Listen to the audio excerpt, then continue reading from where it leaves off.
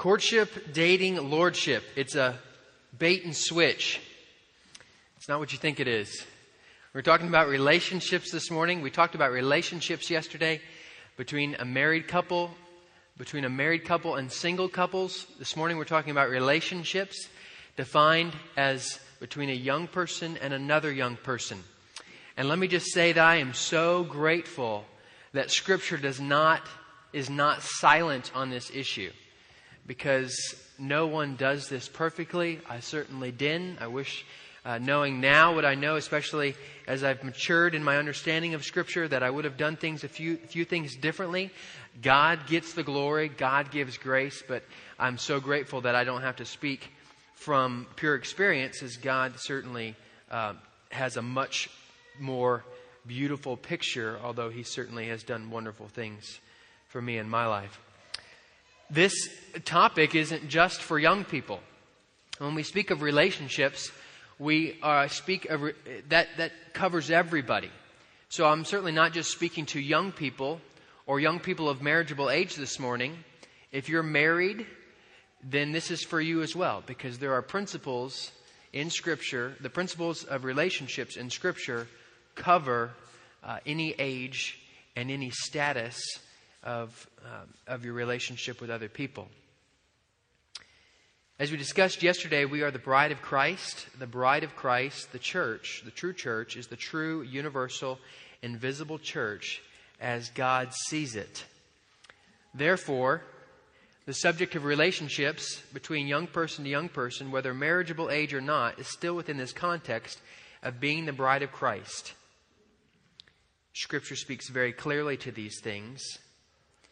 And I believe that one of the main reasons this is so difficult for young people and for all of us to understand between a young person of marriageable age and another person, or a young person that's 15 or 16 and another young person, is because we take the biblical categories of relationships and we try to add another one that's not in Scripture. And we're going to show that this morning. There are categories clearly defined in relationship that put clearly defined boundaries upon what those relationships should look like. And yet when we talk about romantic or emotional type relationships that would potentially end in marriage, we normally take that and we set it over here and we say, now we have created a fourth category, and that category is nowhere found in Scripture. And so we have that dichotomy between what is true and what we would like it to work out to be, and it gets really confusing in the middle. So we want to clear the air this morning of what is biblical, and we'll see very clearly then where we sometimes try to jump over into a completely different side of things. One of the reasons why relationships are so important between anyone is for Christians is because this is a reflection of the gospel. It is a reflection of the gospel. How you conduct yourself with another person as a believer, regardless of who that person is, shows the world, tells the world of your theology, of what you believe about the gospel of Jesus Christ. If you are the bride of Christ, then you are in the female side of things in submission to Christ. We are all the bride of Christ, but men, you're also to model the God side of that relationship of God, or Christ and His bride. So there's things that you should be doing. So whatever you do as a male or female shows what you truly believe about the gospel. So God is very interested and has given us much in Scripture to determine what those relationships should look like. He's not left us in the cold, because these relationships reflect on the gospel, and He wants that to be an extremely clear picture to the world. Shep spoke on that last night, that everything you do sends a message about your theology. Relationships and how they conducted are in many ways age appropriate, and we will speak about this. The church should walk alongside, and that as we walk alongside young people and as they grow up, it's going to look very different, that walking alongside. There may be times where it is looking, it looks like a rebuke or a correction. We come alongside a young person, we say, that's a little inappropriate. You're stepping outside of what would be the biblical boundaries here. There may be a time where you're saying, you know what, young man, that is a fine young lady, pursue her. She would be an admirable pursuit. this is testimony in this church. As many of you probably know, Lucy, my wife, I had admired her. I admired her for many years. I never thought of her as a marriageable potential, simply because of she was super strong spiritually, and I'm thinking, how in the world am I going to lead this woman spiritually? Bill Bushhouse helped fix me on that problem. And then Tom Proach was even before that. He helped me. He sat me down for 2 hours in Nanny Rose's house and said, "Man, you are a fool for not looking for this woman." I'm thinking, yeah, you're probably right. But he came alongside in a loving way and just said, "Hey, I'm not telling you to marry this woman. I'm just telling you she should probably be on your radar screen." And I'm sure glad he did. So there's certainly different ways that the church is going to look like this. What it should not look like is a condemning way, or a making fun of way. "Oh, they're so cute," this type of they must be an item. No, that's not helpful. But we got to be wise about this. We got to be wise about this and age appropriate. If we're looking over here at a 15 or 16-year-old doing some things, we need to be able to say, that's not appropriate. And we need just to encourage them in the Lord, bringing them up in maturity and perfection of Christ. If it's a 25-year-old, we better be saying, yeah, you better be talking to that person. So there's age appropriate levels here. And we need to be mature about this, and we need to understand this. And there's times to interact, and there's certainly not times. And I think if just a little bit of thought given to these things, especially with the biblical parameters we're going to go through this morning, should make it very clear about how we should conduct ourselves as those that are desiring, as the church, to encourage young people that are of marriageable age or those that are not. Because we're seeking to encourage them to the Lord. We're seeking to mature them in Christ. We're seeking to help them perfect the relationship that they have with others, to make it a very clear reflection of the gospel. That's what we're seeking to do. We're not seeking to go, you fit into my mold. No. You fit into God's mold. You fit into Christ's mold. You fit into a picture that glorifies Him. And that oftentimes doesn't look like me. It doesn't look like how I would do it. Because guess what? My shortcomings are different than your shortcomings. And what is lawful for me may not be lawful for you. And there are clearly defined boundaries of what is lawful and what is not. And there's some gray areas too. We've got to be very mature about this. Okay. Number one, my first point, here's the introduction. First point would be, what should mark biblical relationships regardless of the person's age or status, single or married? What should mark biblical relationships regardless of the person's age or status, single or married? Go with me to Romans 9.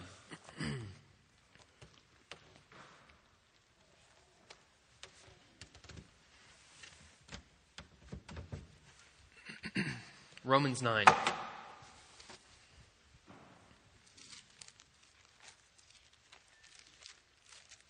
Now let me just say, as we define these biblical marks of relationships, this is not glamorous. It is not emotional. It doesn't give you the fuzzies. So young people, you got to be mature in the Lord and look at this and go, but this doesn't feel like I want it to look like. I don't care. You don't base what you do on feelings. You base what you do upon truth of God's Word. So you look at these things and you've got to, this is where it's faith. This is a walk of faith. You look at it and you go, if this is God's way, then this must be God's best. If it's God's best, He's not prohibiting me from something that is better. He's keeping me from something so that I can obtain the best. And that's a walk of faith. It's not a walk of emotion. So check yourself as you go, that just seems a little sterile. Well, it seems like that in the world's perception, in the sinful heart perception. Romans 12. Let's start with verse 9. My Bible calls this the marks of a true Christian. Marks, biblical mark, and we see four. I'm going to go through four marks here. There's certainly others, but here's four marks of biblical relationships regardless of the person's age or status. Beginning in verse 9. Let love be genuine. Abhor what is evil. Hold fast to what is good. Love one another with brotherly affection. Outdo one another in showing honor. Do not be slothful in zeal. Be fervent in spirit. Serve the Lord. Rejoice in hope. Be patient in tribulation. Be constant in prayer. Contribute to the needs of the saints and seek to show hospitality. Bless those who persecute you, bless those and do not curse you. And it goes on through other relationships. Mark well in there, before I even get into the 4 marks I'm going to use, mark well that there is very little that shows me or I. It's about Christ and others. We know this because of the first 2 commandments. Love the Lord your God with all your heart, soul, mind, and strength. Love your neighbor as yourself. Mark number 1, love. This you see in verses 9 through 10a. Let love be genuine, abhor what is evil, hold fast to what is good, love one another with brotherly affection. We will get into the biblical parameters of the biblical categories of relationships in here. But just for right now, you love another person as a brother or sister in Christ, and we'll define in a little bit what that will look like. This love should, as a believer, is going to transcend any age. And this must be so because any relationship in the Christian life, as we are saying, is meant to reflect the gospel of Jesus Christ. Love God first and love for others second. Second mark, found in verse 10b of Romans 12. Honor. Honor the other person. Love one another with brotherly affection. 10b, outdo one another in showing honor. This can look many different ways, but one of the ways would be certainly politeness.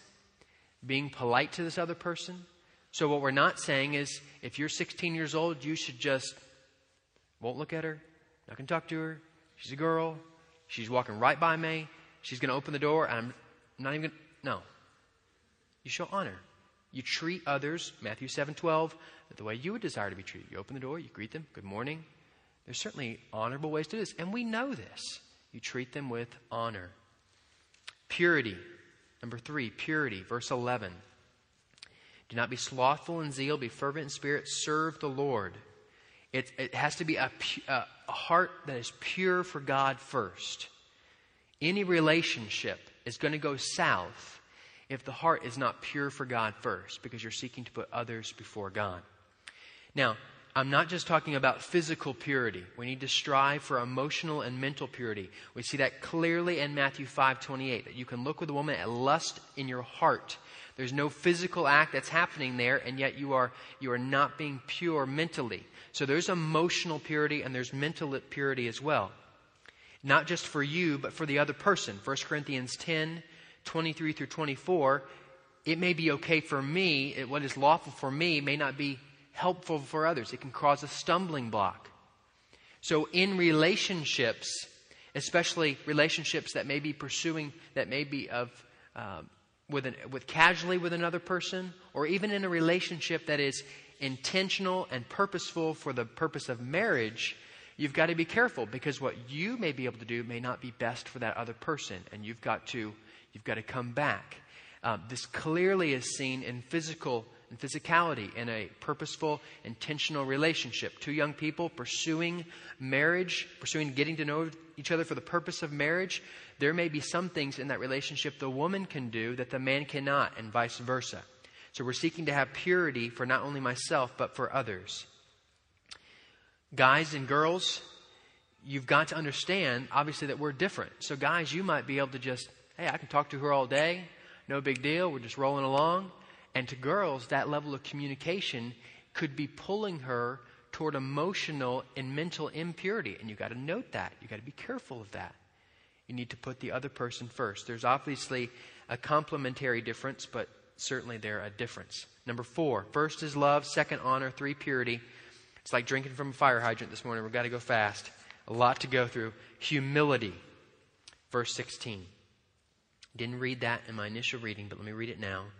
Live in harmony with one another. Do not be haughty, but associate. Do not be proud, but associate with the lowly. Humility. And this has got to mark itself in your own heart. You have got to be humble enough to be honest enough with your own heart and emotion. And guess what? If we say that, then you probably need help, because you can't know your own heart. So you seek to involve yourself in community and parents and wise counselors, and etc., to be able to help know, hey, I think I'm doing okay here, but I want to honor Christ first. Would you help me see the intentions of my heart? Humility. Love, honor, purity, humility. Marks of any biblical relationship. Okay. We're going to define some terms. Before we get into a few other things, let's define some terms. Because when I say the word dating, it means something probably different to most people in here. Lordship, some people have never heard of it.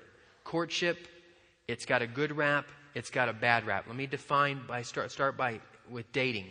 All these things have many different characteristics. Dating. The dating 50 years, 60, 80 years ago, dating had a different context than it does now. Dating 60 years ago was an action. We went out on a date. It had nothing to do with the characteristic of the relationship. Now, today, it's a category. We're dating. That doesn't mean anything other than we're dating. It doesn't mean necessarily that there's an action. It's not like you're going to eat with this person. It's a category of relationship. We've got to be very careful. Normal dating, by the world standards today, is marked by independent interaction and less community. It's now used to describe romantic versus non-romantic relationships. So you might say, we're just friends. That's a non-romantic in today's language. We're dating. That's now a romantic relationship. Really careful here. It's now a boy-girlfriend thing rather than an activity that's something a guy or girl did. So it's changed over the years. So you can tell a person you could tell your grandmother, yes, I'm dating this young man. And what that means to her is you're pursuing marriage intentionally with this young man. And if you tell your girlfriend that's your same age, I'm dating this guy, that means you're being romantic. It has nothing really to do with intentional purpose. It's kind of all about me and feelings. Let me describe another term. I'm going to go through 4 terms. The just friends term. We've got to be really careful here. We normally toss this around very loosely. Oh, we're just friends. Okay, if we're Christians, then if we are believers, if we live by the Word of God, we go to Scripture to define friendship. And the way we throw that term around now is not defined the way we define it in Scripture. The terminology we use normally means there's some emotional intimacy there. We've got to be very, very careful. Young ladies, young men, you should have very few friends. You have a lot of acquaintances. You'll have a lot of good relationships. But friendship defined according to Scripture is a tier that we've really pulled away from. We're now into, I got a lot of friends. Well, a man who has friends must show himself friendly. It waters down your moral system. Don't use that just friends as a cop-out. Got to go back to humility there. If you're not being humble, you're proud about the way you're conducting yourself in a relationship that you know may be on the edge. Don't just use the just friends as a cop-out to try to get out of what you know may not be good. Number 3, courtship. What's that term? It's generally more community-related, more interaction with the family. You're more involved with other people. Obviously, the terms are very dangerous because just like dating has its far-reaching pendulum and swings, so does courtship.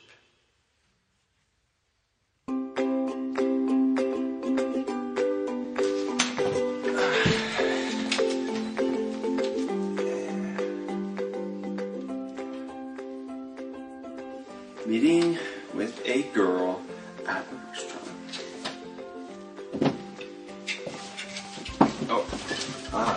Hi.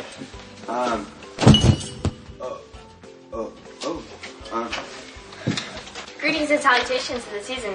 I'm sorry I'm late. I ran over a cat on the way here. Hope it didn't hurt your car. I'd like to start at the beginning of the book, if you don't mind. Are you pre-trib, mid-trib, or post-trib?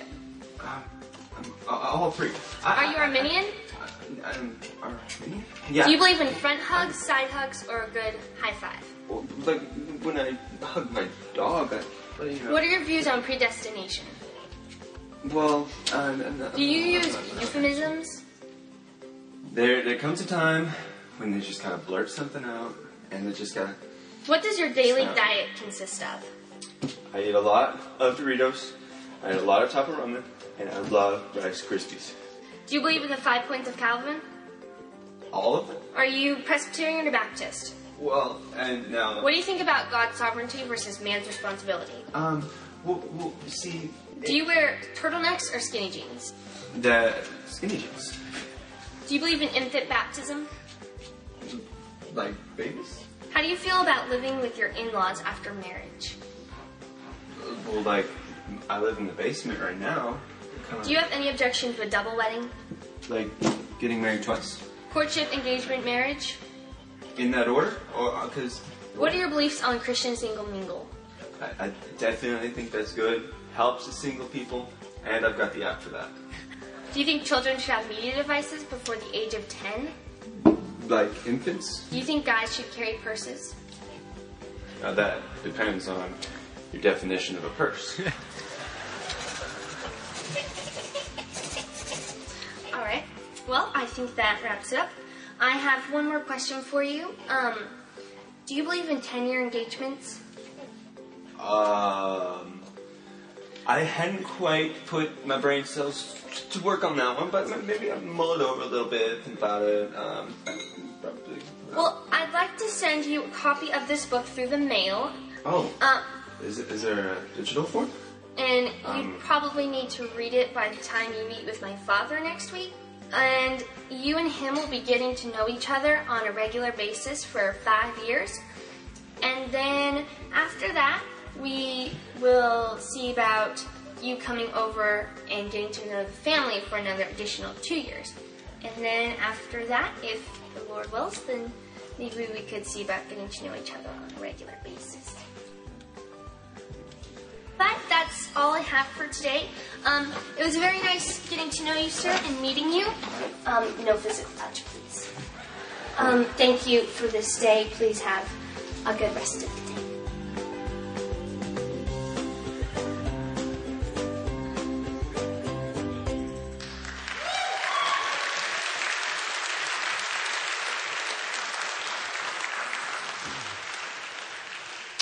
So obviously there is the far-reaching view of courtship. And you tell some people I'm courting, and that's the picture that they get. And so we want to define some things. Now, lordship. What is lordship? Well, one of the reasons we could hate to throw in a new term, but one of the things I think reasons you could throw in a new term is because the terms we have are pretty much broken. And we've kind of got this mental perception.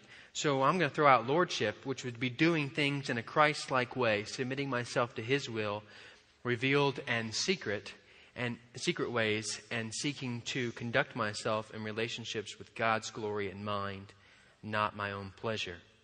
Seeking to do things God's way and conduct myself in relationships with God's glory in mind, not my own pleasure. If you use that terminology, you get rid of a lot of the how do you do's and the 5 steps and the progressions and the get to know the dad for 2 years and then get to know the family or get to know the dad for 5 years and get to know the family for 2 years, and then you get past all of these things and you go, what does God want for His glory? Terminology there: dating, just friends, courtship, lordship. We noted a little bit yesterday. Daddy did, Mr. Welch said, on emotions and body chemistry. And before I get into some of the categories given in Scripture on relationship, I want to touch again on this. Proverbs 4:23, guard your heart with all diligence, for out of it are the issues of life. You tell that to a young person that's in a relationship or that's desiring to be in a relationship, and their first question is going to be, why? Why should I guard my heart? Why should I do something guard my heart from something that feels so good? These emotions, this body chemistry feels great. Why should I guard these things? Well, the first reason is because you've got to guard your heart because it's not your own. You've been bought with a price. Your heart is not your own. You are to seek satisfaction in Christ alone. The satisfaction we seek in an emotional relationship is normally, I'm not saying all the time, but is normally devoid of Christ, and that is idolatry. He is to be our single and only satisfaction. Guarding your heart against emotions is needed. Now, let me give a little bit of a physical analogy here. You all, each person here probably has something like this at your house. This is a water sprinkler, whatever device. It goes on the end of a hose. And this one looks like it's been through its paces, which it has, because I take a hammer to it to try to beat it off the hose. And you know, when you take a hammer to something like this and beat it off the hose, it never goes on quite the same way. And this is very much akin to the human heart. It is really difficult to take a sinful heart, a sinfully inclined heart, although saved, and squeeze that trigger and get it pointed in the right direction, where all of it's coming out the end for the focused purpose of glorifying to God. If you put this thing on the end of a hose, it doesn't have an O-ring on it, and I can squeeze and tighten and do everything I want, and there's going to be water coming out all over the place. And I'm doing my best to hold, but it's very difficult. This is a lot like emotions coming out of the human heart. You've got to guard it. You're not going to do it perfectly, but you've got to do everything you can for the glory of God to tighten it up, to work on it, because it is much more satisfying. You've got to trust me on this, young people.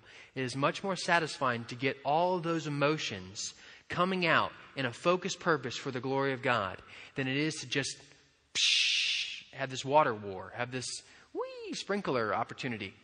It might feel good then, but it won't last and it won't help in the future, and it doesn't give glory to God. So realize that these emotions, they're difficult to tackle. You're not going to do it perfectly. There's God's grace, but you've got to work to really guard your heart. Emotions are made by God. Look in Scripture. He's got love. He's got joy. He's got wrath, anger. But we cannot be driven by emotions. We're to be driven by the Holy Spirit. Emotions are wonderful things, but they cannot drive us. Emotions, when they get out of hand, lead to sin. Emotions used in the right way can help drive you to a deeper trust in God. So when you see the emotions are leaking out kind of all over the place, that should be a check. Let me use that as a reminder to refocus them on the glory and majesty of God. I think in a church like this, with young people seeking to guard their hearts to marriage, that we have to guard our heart even more than the world does.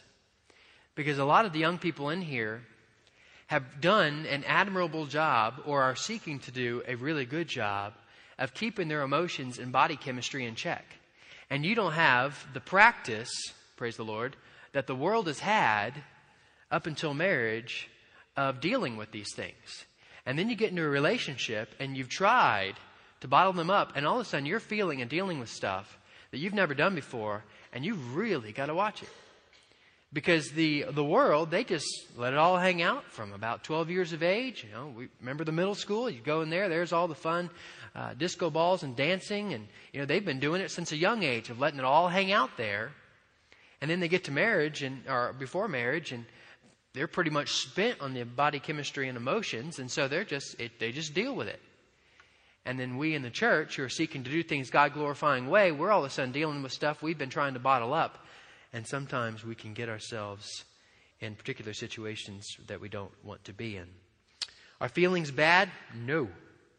But you'd better be of the age and maturity to do something about them. Otherwise, be wise to put yourself in a position to minimize those feelings, to control them. There are certainly age-appropriate times and in relationships to begin to move those things toward marriage.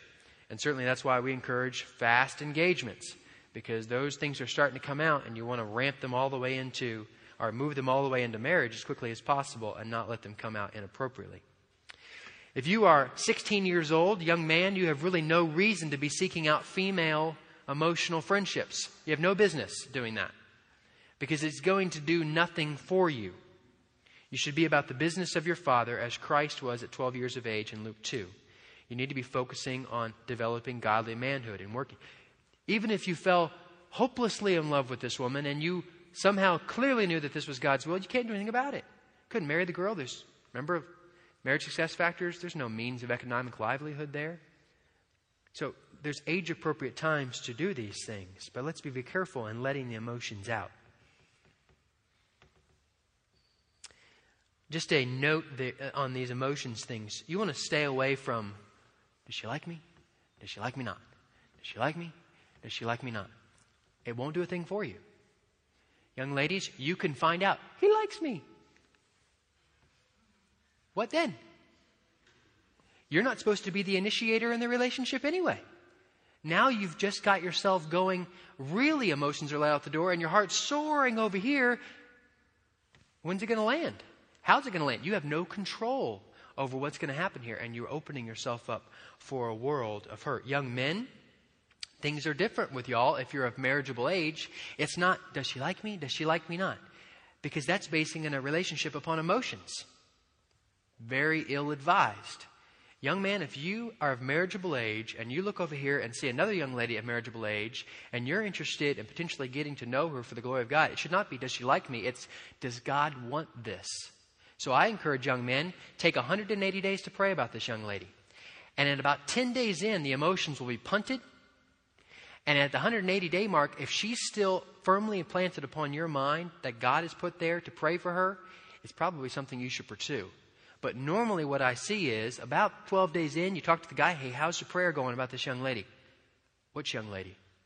Just completely forgot. Because it was based upon emotions. To determine that, move the emotions out of the situation and see what God has in that situation for you. Dads, you've got to come along here.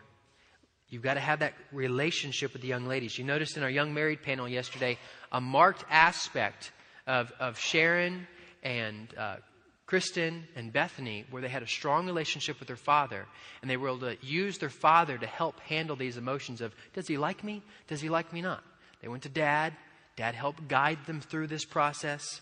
That's what dads are for. Young ladies, your father cannot give away your heart to a man unless he has it. You've got to trust the Lord, your heavenly Father, and give that heart to your father to protect. That's the God-ordained authority there. And if you try to keep it from your dad, how are you ever going to expect to be given in marriage? Because he has nothing to give. You've withheld it. Got to have that relationship there. Let me say that relationships should not look like emotions will drive, should not look like flirting. This won't go anywhere. I love to flirt with my wife, and it's completely appropriate. It is not appropriate outside of marriage.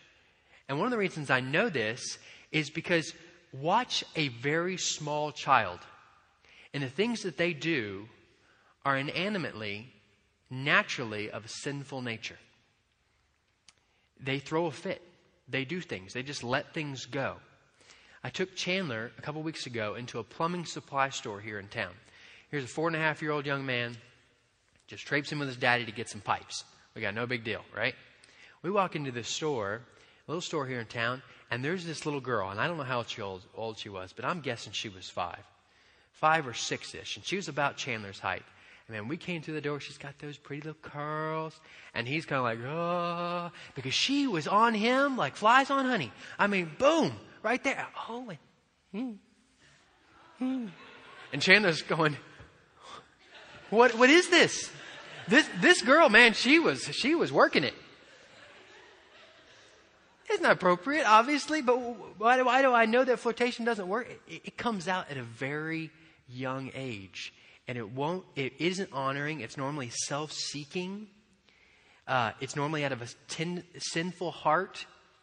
It's normally because it makes me feel good. And notice flirtation between a guy and a girl is normally condescending. It's not normally building this person up. Hey, you look so good. That's not building the person up in Christ. That's making them try to get feelings to emote back to you to make you feel like you've conquered. You've arrived as a man. You've been able to get this person. That's pride. That's sin. Flirtation has no place in godly relationships between young people. No place at all. Surround yourself with a community that help you discern the state of your heart when it comes to boundaries, guidelines for physical interaction with a purposeful relationship. Let me just say that these emotions embody chemistry, that there are boundaries according to categories defined in Scripture, which is where we're going next. But these are especially, they're clear for emotions, emotional purity, mental purity, also physical purity. You got to be careful with the emotions and body chemistry coming out. So put yourself in a good, strong community, parents, good church that help you discern the state of your heart. Again, going back to humility. I think sometimes in the areas of flirtation and body chemistry, it's sort of like this analogy. A wife bakes this wonderful chocolate cake for their guests coming tonight. The husband arrives from home, walks in, chocolate cake. Wife says, "Don't eat that chocolate cake." "Right, won't eat the chocolate cake. It's for the guests." She leaves the room. He goes over, cuts himself a slice, proceeds to put it in his mouth, chew it, not swallow it, spit it back on the plate, and then he goes and shoves it all back into the plate. And she comes in, "What are you doing? You ate the..." "I didn't eat the chocolate cake. I didn't swallow it. I just chewed it." What this flirtation and body chemistry is trying to get all the feeling and stuff out of it without the commitment to it. And you can't go down that road. Now, what are the boundaries defined in Scripture?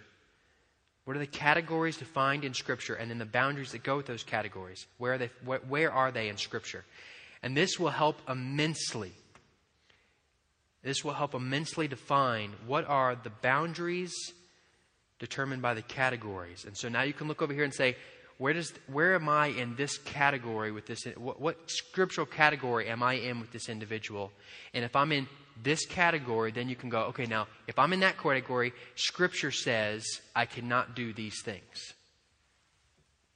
Category number one. Category number one, neighbor. Under neighbor would be enemy, would be any person outside of the family. Any person outside of the family. I'm going to explain a little more into each one of these as the boundaries, but that would be a neighbor. Family. You have the family. We're not speaking of married. That's the third. Jumping ahead of myself. But family, brother-sister relationships, things of this nature. Mom to child relationships. Father to son. Then you have the married category. Neighbor, family, married. Those are the only categories given in Scripture. Notice there's no courting category. There's no pursuit of marriage category. There's just neighbor, family, marriage. Physically, there are boundaries placed. Marriage, sexuality is permitted and commanded. And all the other categories, sexuality is prohibited.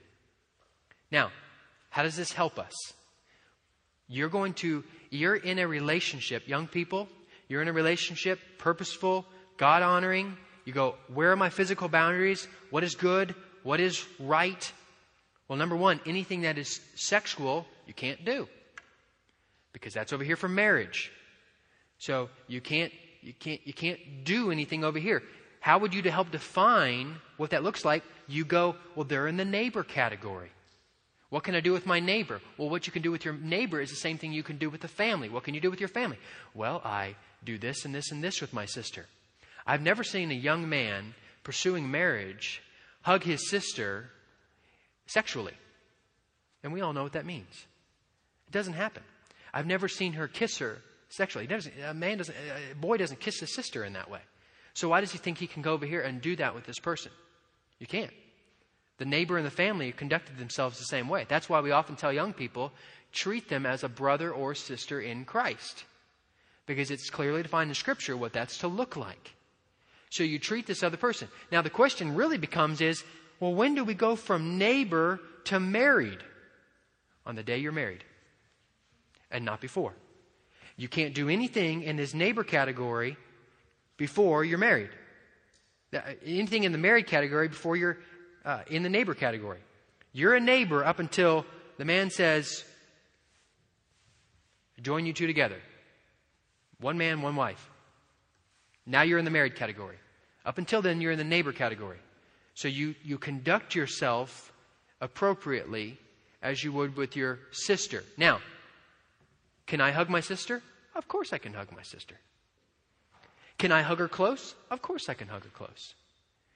This goes back, down we have to go even farther back and say, what is honoring to the other person? We've got to go back to those 4 biblical characteristics. What is good for them what can I do that may not be good for them? And you go back to even further what we just talked about, body chemistry and emotions, where you say, you know what? I'm really liking this person. I want to marry this person. And as Mr. Welch's category there of 0 to 100 in body chemistry, starting with emotional intimacy leads to physical intimacy, you got to be a wise, humble person that says, hey, I can hug my sister and I might be able to hug the person I'm in a relationship with the same way. But if I do that, it's going to lead to me thinking thoughts that are not mentally pure. I'm not going to do that. Do you see how these things become clear in Scripture? You conduct yourself first to God, and then you go to Scripture and you say, well, here's how things work out that He has seen, that He gives us. We mistakenly create an intermediary category between singleness and marriage that happens during a purposeful relationship, and that's dangerous. In essence, we make a fourth category, but it's no different before courtship, during engagement, than the neighbor relationship. Now, he or she may be becoming quickly your closest neighbor, but that's what a short engagement's for. 3 characteristics of a purposeful relationship. If you're 16 years old, I'm not just talking to you. But if you're of marriageable age, able to be in a purposeful relationship, intent on marriage, here are 3 characteristics of what that relationship should look like. Number 1, it should be intentional. It should be intentional. You should clearly communicate your intentions. That's why, or purposeful. Intentional, purposeful, clearly communicating your intentions and the purpose of this relationship. That's why flirting goes out. Because that's not clear communication. You're coming to this young lady, or you're allowing this young man to come to you and say, or fathers are involved, we encourage fathers to be involved, saying, I'm interested in getting to know you as a neighbor to see whether or not we should be in the married category. This is it has an intentional purpose to it. It's not a, what makes me feel good, it's what does God want? And is there potential here for marriage? A purposeful relationship is one aiming to honor God and discover His will in regards to a lifelong covenant together. Purposeful relationships are marked by a commitment to this other person to the point that the relationship, unless God shows clearly, will move from the neighbor category into the married category within an appropriate time. You aren't getting into this relationship in order to test drive the system. Young men, you must work hard to determine His will. It's not I'm not sure quite what God wants, so I think I'll just be in this relationship to see if it's God's will. That doesn't work. Instead, your thinking should be more of, I know this is God's will, and unless He reveals differently down the road, I'm pursuing this relationship to the point of marriage.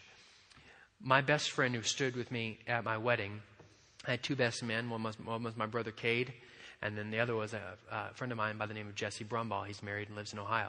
And when he went to court the potential young lady that is now his wife, he was really struggling with, is this God's will? And his now father-in-law was very wise. And his father-in-law is a farmer. And they sat on a tractor driving this hayfield, or this field. And the father-in-law looked at him and said, Jesse, you've got to leave. And don't come back and ask me for my daughter's hand, or to pursue my daughter, unless you are firmly convinced that this is God's will and that you should marry this woman.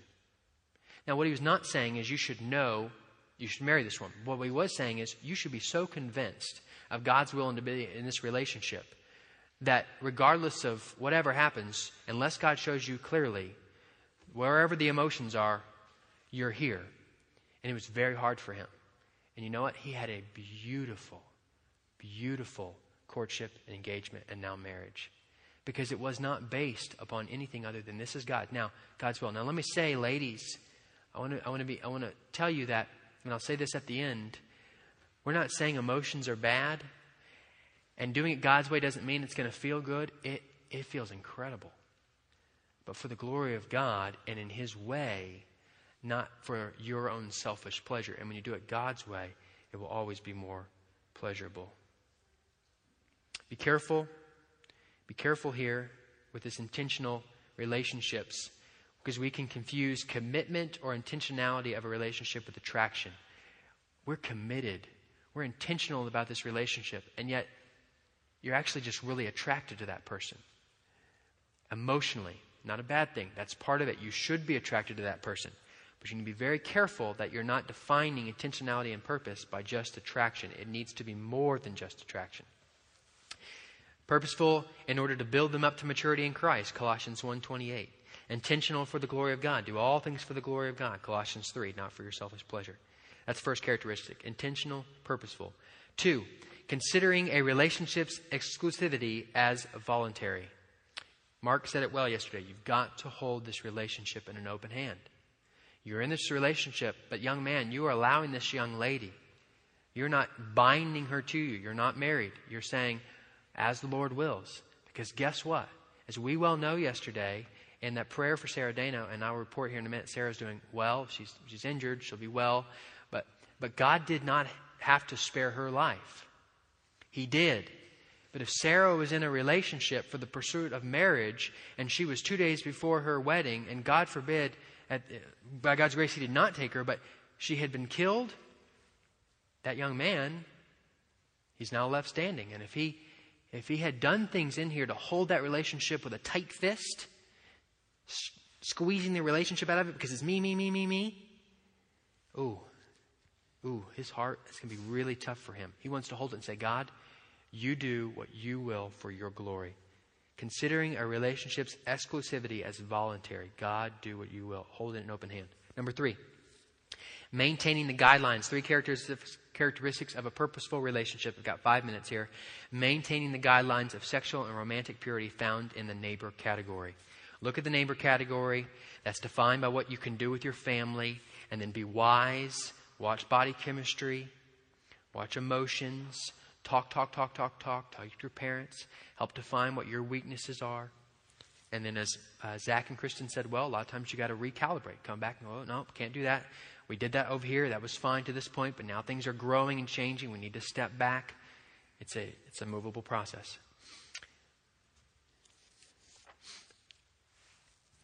For closing here, I want to just give some exhortation. Two exhortations to parents, 2 to young people, and then a call for one thing as closing here. Voddie Baucham's book, What He Must Be to Marry My Daughter. I have not read all of it, so I'm not going to recommend it to you. It comes highly recommended. I can't recommend it because I've not read it all. I'm sure it has some really good things. But he gives a story here that I think is very good for parents. Parents, I think this needs to be by God's grace, the vision that we need to impart to our children that will really help in relationships. This is his story. Voddie, my uncle, a retired Marine Corps drill instructor, took me to Parris Island, South Carolina, where I witnessed USMC boot camp firsthand. It was absolutely life-altering. I could not believe how different their world was from the one in which I lived. The discipline with which these men lived, their uniformity, conformity, courage, fire in their eyes was almost overwhelming.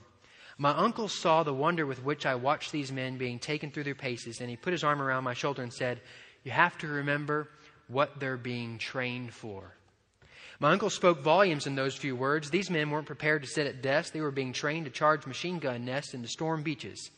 As such, their training was demanding, even brutal at times. However, it would be unreasonable to expect a Marine to accomplish the task to which Marines are frequently assigned without such demanding training. I often think of my day at Parris Island as I walk through life with my children. I am not training them to advance on machine gun nests, but I do expect them to storm the gates of hell. And if that is the case, then I must prepare them beforehand. I must have an end goal in mind if my training program is to be effective. This is true in Marine Corps training and is also true in marriage preparation. Give your children a reason for why they should be in a relationship. And I think Justin said it well yesterday, that as you're in this relationship, you got this purpose that God's given you to storm the gates of hell, and a specific way to do that. And as you're doing that, you look over here and see this young lady and you go, hey, we could do this even better. It could be even more purposeful, more glorifying to God. But it's with this aim in mind rather than with this aim in mind, which normally tends to just go, what is good for me? Parents, give your children a biblical understanding of what they're being guarded from and trained for relationships. Number 2, parents, I just encourage you, talk. This body chemistry and growing up, I talked to the Adams boys yesterday about this. For myself personally, I can't believe my son is 4.5. And I talked to my brother this week who's going to be 17. And when I left the house, he was 7, which is only 2.5 years older than Chandler. And I'm sitting there going, it's moving fast. It's an avalanche. And if you just try to kind of stay away from it, it won't work. You got to point your skis down that hill. You got to get out in front. And you got to run. I mean, it is a wild ride. But you got to get out in front because that thing's coming. And those emotions are building, that body chemistry. And they're getting older. And it's just, you got to get out and you got to go. And get out in front of them. You're going to hit some bumps. But get out in front. It's an adventure. Talk to them. Seek to let them know that you're interested in their best interests for the glory of God. You're excited about helping them guide through these years. Make it adventure. You don't have to have all the answers, but you're communicating with them, letting them know, I don't have all the answers, but I'm really interested in obtaining the answers with you. So let's work on this together. Let's make this a fun adventure together. But we got to get out in front. We're going off the edge here, and you can either be tedious about going off the edge. The best way to go off the edge, though, is just point those skis and go. Because if you try to, I remember skiing for the first time. I'd never skied before, came to the steep hill. A lot of it was ice. And you're supposed to go side to side. And I didn't like the chattering of those skis. And so, skip this. I just pointed those skis downhill and went.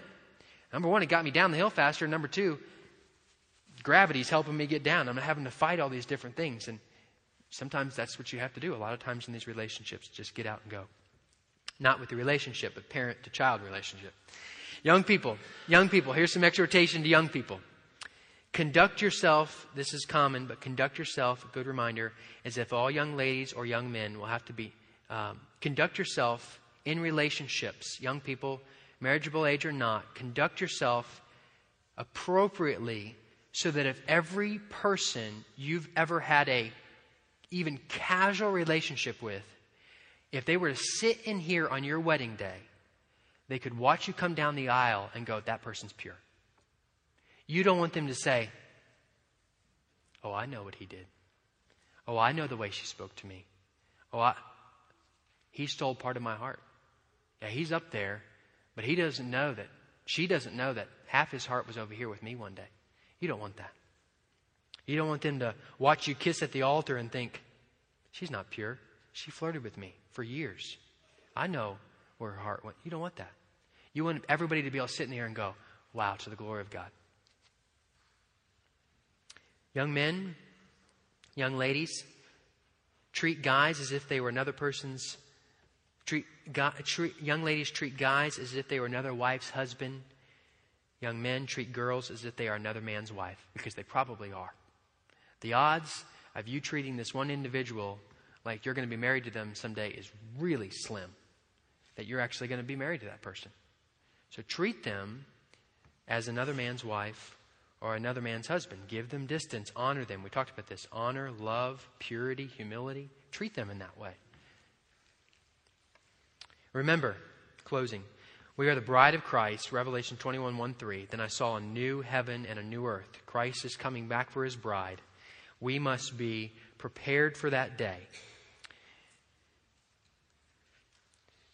The need, quoting from a book here, to romantically woo a woman or to give your heart away to a man prior to a marriage commitment is to paint an unclear portrait of Christ and the church. This all comes back to the gospel. From the beginning of time, Christ has reserved his deepest affections and desires for the church even before he met her. And from the earliest days of creation, the saints have waited with a monogamous longing for the coming of the promised one. This image must be expressed within your own wait for marriage. Christ was faithful in body and heart to a bride whom he had not yet met.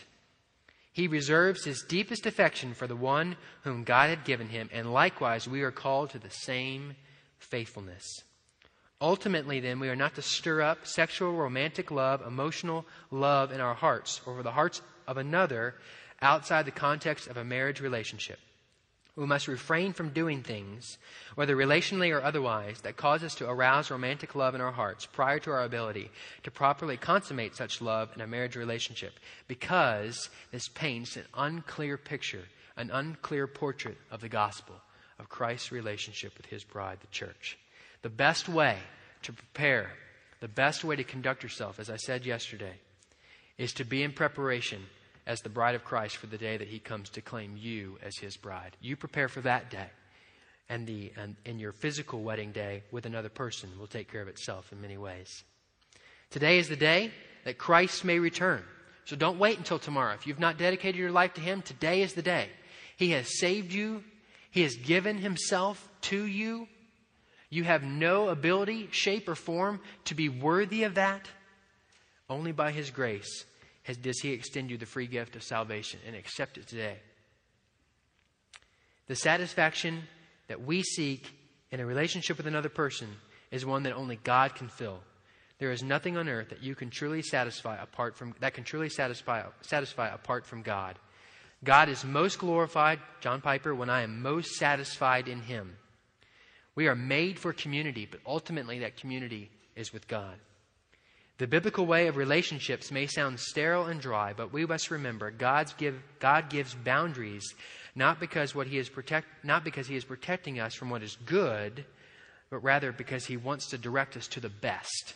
He's protecting us from the bad to direct us to the best. Do it his way, and you will never regret it. You will have more fun and pleasure than you can possibly imagine, but that requires faith. You won't do this perfectly. The heart is unable to be trusted, but you can do this well. You can do this very well. Very well. And if you mess up, which you will, there's grace. There's forgiveness. There's repentance. God always does things for his glory and his good. No other reason. So if there's a mess up there, there's something good for you, and there's something glorifying to God. Respond correctly to it. Respond with humility, with love, with honor, with purity. Let's pray. Father, I thank you for the time that we've had to study your word. And oh, Father, I thank you that you give clear direction as to how we are to conduct relationships. That you did not leave us to ourselves to determine your will in this area. But you gave us very clear directives, very clear categories, very clear boundaries. And I pray, Father, that you would help us to remain humble, that we'd always seek you, that we would never look to anything other than Scripture as sufficient in these areas. I thank you for the young people, and I pray, Father, that you would raise up godly marriages in this church. Marriages that are marked by purity before that relationship of marriage. I pray for these young people that you would give them wisdom and humility to conduct themselves in a way that is honoring to you first and to their brother and sister in Christ second. I pray, Lord, that you would give us as a church wisdom in how to respond to relationships that we see happening around us. That we would be able to respond in an age-appropriate biblical manner for the purpose of encouraging and exhorting those around us to the maturity, for sanctification, for the perfection in Christ. Father, I thank you for this day. In Jesus' precious name we pray. Amen.